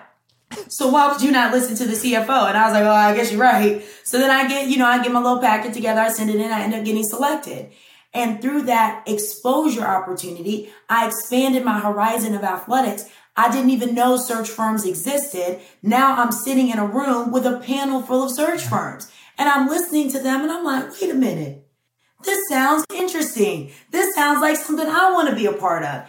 Then, as they always say, if you really want to stand out during a panel, just ask a really good question. So the whole time I'm listening to the panel, but I'm thinking about what question am I going to ask that person from Parker? Because they're from Atlanta and I'm from Atlanta. And there's no better feeling than finding an opportunity that takes you back home. So I ask my question and then later we maybe talk for about 5 minutes. It's not even a really long conversation. And all I said is when I come down or when we have a winter break, I would love to come down and just shadow what you guys do. So from there, I learned about, that's also where I was exposed to talent acquisition. Nicole Brittenreicher, who is now at the NBA, was in talent acquisition at Learfield. So she's telling me about the work she's doing. I'm starting to kind of learn a little bit more. I'm like, okay, this seems like something I could be interested in doing. So I'm doing more research. I go back to Wisconsin. I completely forget that conversation ever happened. I'm focused on doing a good job. 6 months later, like clockwork, I get a phone call from that Parker representative. And he's like, hey, DeLaina, I was just following up with you. And I'm like, who is this? And he's like, DeLaina, it's so-and-so. I'm following up with you to see if you're still coming down for winter break. And I was like, oh, no, Madison's been hit with a huge snowstorm. I'm not going to be able to make it down. I'm sorry. And he goes, oh, okay, well, we have this job and I'd like for you to apply. What? I only had a 5-minute conversation with you 6 months ago. There's no way you're now inviting me to apply for this job. So I call my mentors and I'm like, what do you guys think? I mean, I went to grad school for this. I got a great job at Wisconsin. Like, I'm a little nervous about even entertaining something that's essentially taking me out of the business. But what really pushed me to investigate it or explore it is that UCF had actually done both of the athletic director search, Parker had done both of the athletic director searches for UCF. The first one, when I was a student athlete with Todd Stansbury, who's now at Georgia Tech. The second one with Danny White, who started after I graduated, who's now at Tennessee. Both of them are really great leaders in different ways. Todd was really great at making great departmental culture. Every staff member poured into us. They wanted us to be great. They brought us in and they showed us what we could aspire to be. Almost every kid that was involved. So when I say every kid, I mean involved in the athletic department. But a lot of people that graduated with me now work in athletics to some capacity on campus, because we always talk about we don't have enough former student athletes in athletics. Our department was intentional in getting kids developed and helping them find those opportunities. You would be amazed how many people work in athletics and are not helping their student athletes get into their industry. That's crazy to me. It is crazy. This is your job. Like, this is your job. This is what you do. You can't help me do what you do? That's crazy. So I'm listening to that and I'm like, man, like Todd was a really great athletic director. Like, he was a really good athletic director. Then I'm looking at Danny. Danny we are going to the Big 12 because of Danny. You know what I'm saying? So I'm looking at that and I'm like, I got to see firsthand what transformational leadership looks like on a campus. So I'm already thinking that campus really is not the environment for me. Like, I'm already like, I don't really know if I can bleed red and white. Like, I like the Badgers, but I'm not going to die for them. I'm going to be real with you. I'm not going to die for them.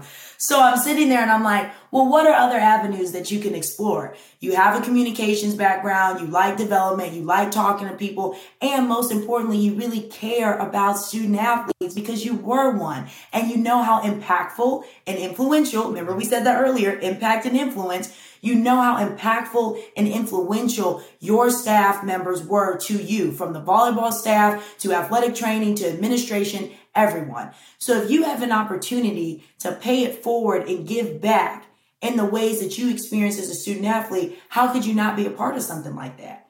So to me, it was just like, this is another way to fulfill my purpose. So as I'm talking to the people at Parker, I'm assessing the opportunity because I have a great job. So I'm not running from Wisconsin, and there's nothing worse than coming home and hating that you're home. So I said, I'm not just going to jump at this opportunity because I think it. What did we talk about earlier? I got to make an informed decision. I got to talk to people. I got to research. I got to see what Parker is about. What other searches have they done? Do they have any negative media out there? You know, I'm looking at all this kind of stuff and I'm thinking, you know what? Yeah. Not only do I believe in the brand of Parker, I believe in the brand I can build under Parker. And again, it takes you back to that original purpose of not continuing a legacy, building a legacy. So you are working under Parker, but your brand is DeLaina Jordan. And that's who you can be now. So that's how all of that really culminates, from a student athlete to a professional to switching jobs. That's what it becomes, is how are you fulfilling your purpose and how are you moving forward? So even when we talked about student athletes earlier, the other critical skill set that a student athlete has is the ability to bounce back. No matter how hard the day got, you know how to go. Not many people know, but in 2020, I was laid off. They laid off 5 of us from Parker.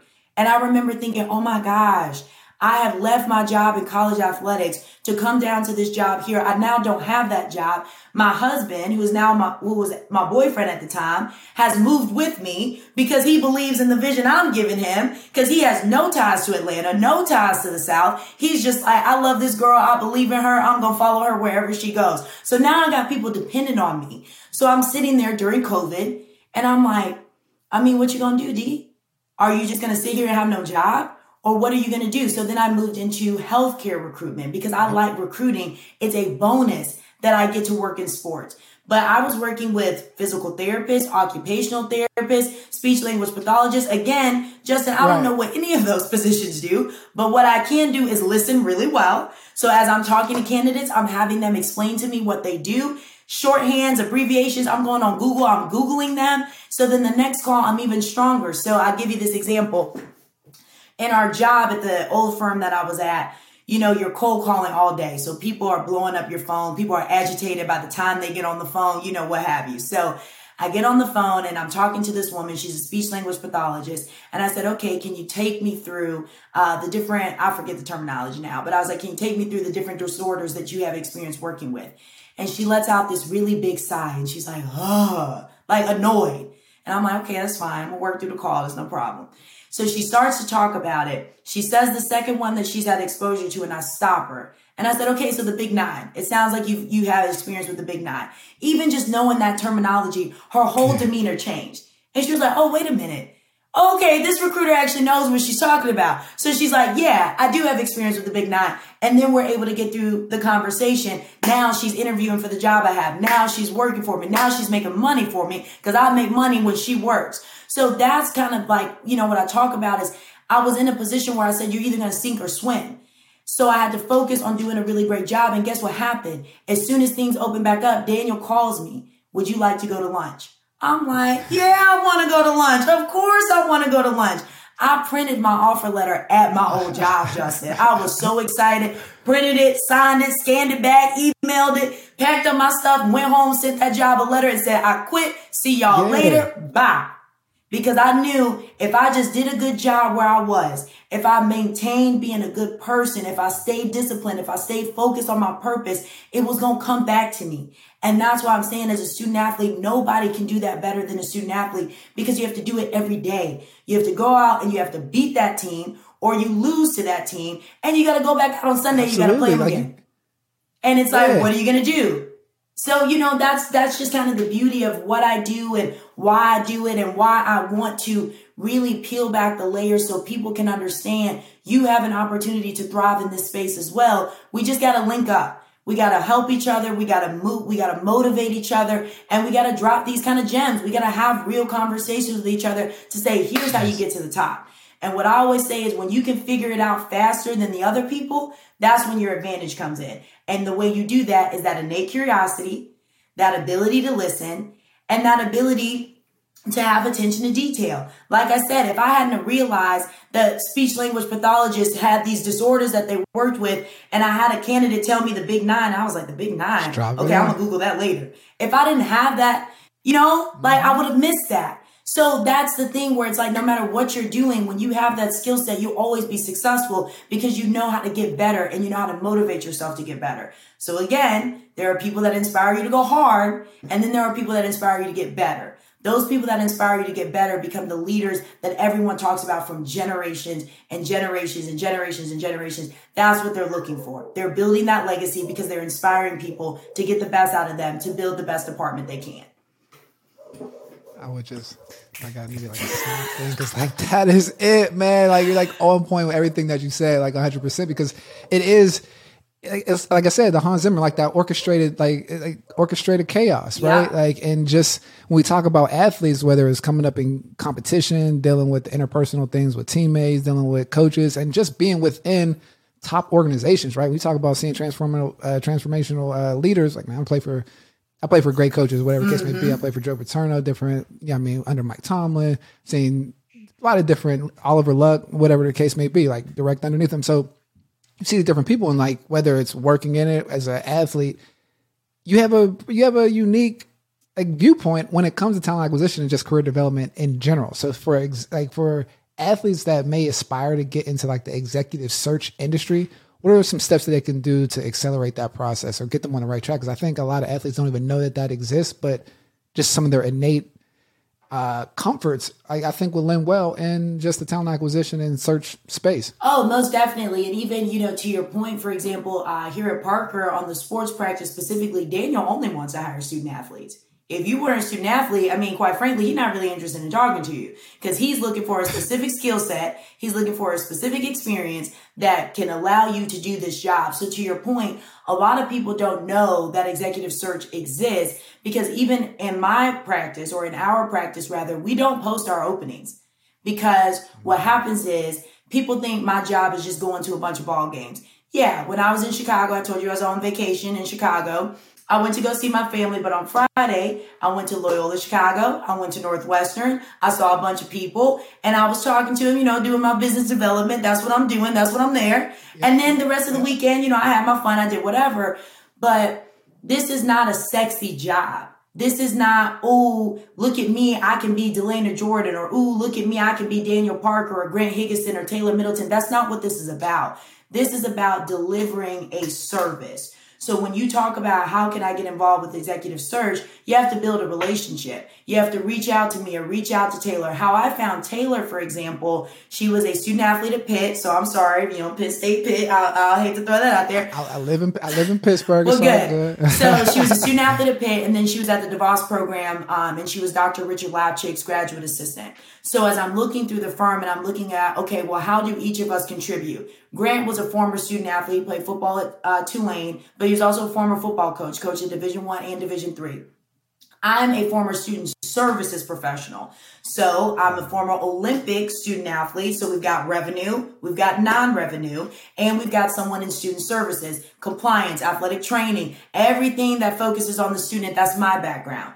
So when I'm looking for Taylor, how is she going to balance out our practice? Taylor was specifically working in DEI. She worked with the Tides report. So if you're familiar with that, they put out the statistics of what the hiring metrics are and things of that nature. So she's working in DEI. She's younger. So she's on the social media, the content creation. So she's going to help us modernize. So I'm not looking for someone to apply to a job. I'm looking for someone that's building that network, because when I started asking around, Taylor's name started coming up. So then I started investigating. Okay, now wait a minute. I've heard her name a couple times from some different people in very unrelated spaces. So this student athlete may not intentionally be making this network, but she's impressive enough to where people know what she's capable of. So even when I talked about my own story, it's because people poured into me because they knew the potential that I had. So when I say Kimya helped me to get the graduate assistantship position at Michigan State, I had to get that interview. I had to earn that interview myself, but he was able to tell Jim Pignataro, to tell Angela Monty, hey, you guys are looking for a graduate assistant. I got a great student athlete here. She's interested in academic advising. She's done all she needs to do. She's got accepted into grad school. She's taken her GRE. She's on top of it. This is a great opportunity. I think it's a great fit. If Kimya hadn't spoke my name in that room, I may not have had that opportunity. So when you talk about what do student athletes need to be doing, you need to be networking with the staff in your department, and you need to just start reaching out to people. I answer LinkedIn messages all the time. I do phone calls all the time because, again, when you look at my LinkedIn or even my bio on Parker, I love pouring into our future leaders of tomorrow. That's what we have to start focusing on, is paying it forward. So when a student athlete's interested in it, send me an email. Let's have a conversation. It may not be everything you need to know about search in the first conversation, because again, this is recruitment. I got to know that if I need you during basketball season, last basketball search cycle, we did 12 searches in 3 weeks. I just told you that normally an athletic director search takes 6 to 8 weeks. I've done everything you need to do in 6 to 8 weeks in 72 hours.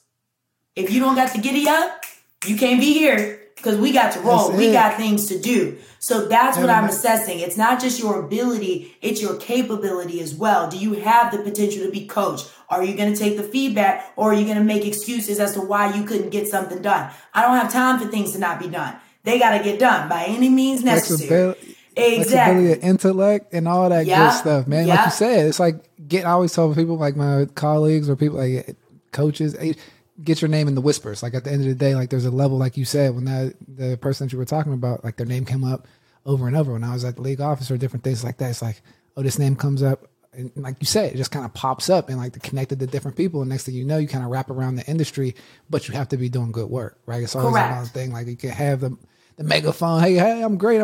But you have to actually have some. Yeah, to have the results. Once you start, have to have results, some evidence of impact, as I like to say. It was like, I do like that, evidence of impact. So when I steal that, no, I got it from you. No doubt. I'm still an engage, empower, and elevate. I mean, I say a little bit of that, but that's hey, respect. So he does so much in your career, and this has been like awesome. I mean, I'm a talent acquisition, career development geek as well. So it's everything you've been saying is like on point. So what's your career end goal? Now, come on, Justin. Why you had to throw that one out there? I'm going to be honest. I don't know. And the reason why I say that is because when I first started working at Parker and I would meet people and they would send you a thank you note.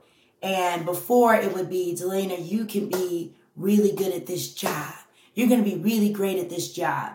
Now, when I get thank you letters, it's you can be great at anything you do.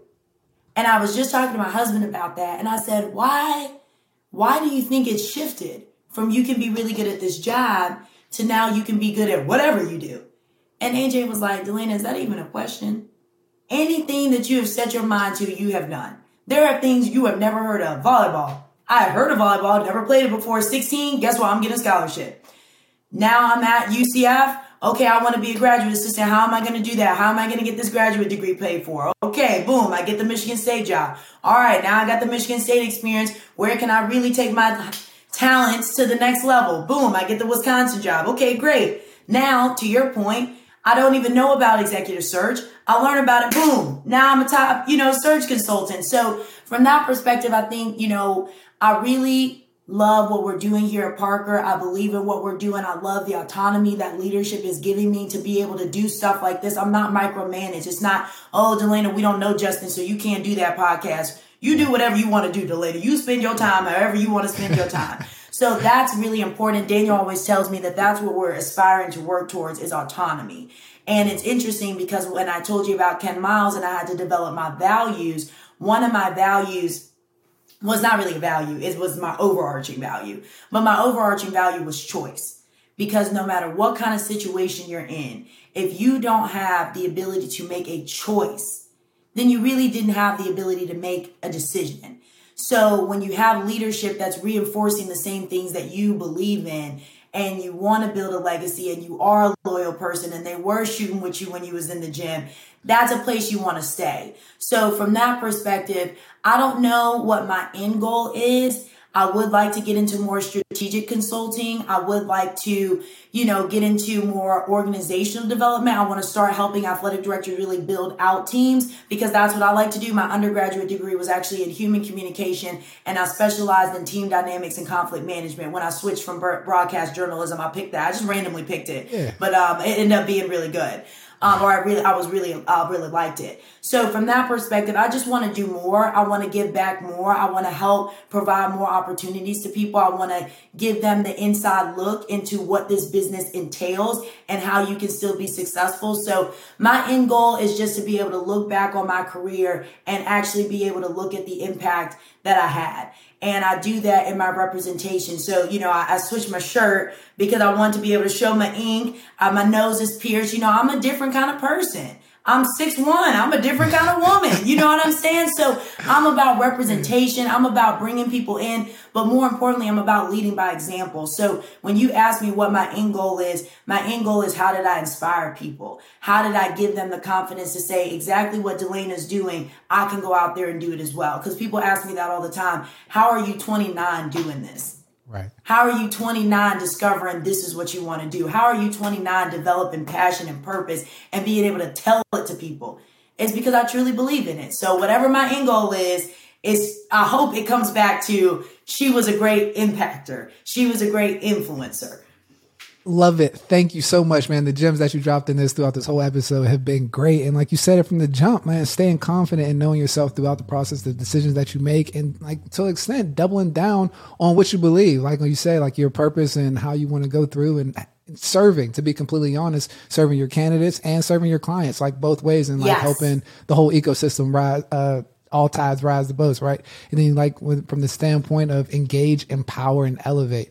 I love that because it's just a standpoint of like when you're building networks, whether you're black professional, white professional, whatever, green, purple, whatever the case may be, there's different tactical things that you can use to continue to move up in your career. And as an athlete, she was dominant on the volleyball court and making those transitions and finding those innate traits that she can have and find her purpose in her mission. And then like in coaches, administrators, and everybody that's going through the process that deal with the talent acquisition process that are worrying about those next steps, man, listening to the conversation and interview, because DeLaina dropped some major nuggets on how you need to approach this game, and that you need to put proof to the pudding when you're going out there, and put yourself out there a little bit to kind of to be noticed. And the athletes that are going through the process understand that you have a critical view and engage with those people that are at your schools, and do your research when you're going through this process, because there's a critical opportunity that you guys have to, use sports as a catalyst to a career that you can bank on. When you get a chance, like and subscribe this video, download the checklist and the call to action when we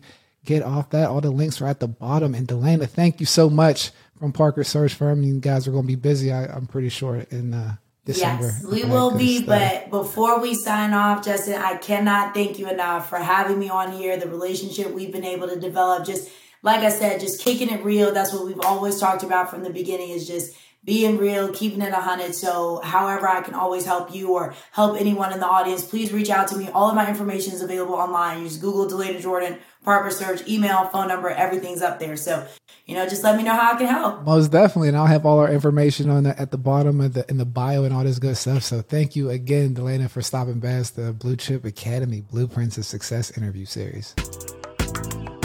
Thank you for tuning in to this episode of Blue Chip Academy. To help navigate the recruiting waters, LIG Sports Group put together a Blue Chip recruiting checklist. Download your checklist at ligsports.com Blue Chip Academy to ensure you're making informed decisions through this process. Hit subscribe and check out the LIG Sports Group Football Ops and Recruiting YouTube channel, where we'll talk about the recruiting and other critical points in the football ecosystem. If you're feeling stressed, confused, or just want help putting together a Blue Chip blueprint for you and your son, don't hesitate to book a consult call with me at ligsports.com /Blue Chip Academy. Remember, everyone has a different journey. Keep sharpening and remember that you can only go to one school. Just make sure that you have your Blue Chip blueprint together and execute it. Life is good.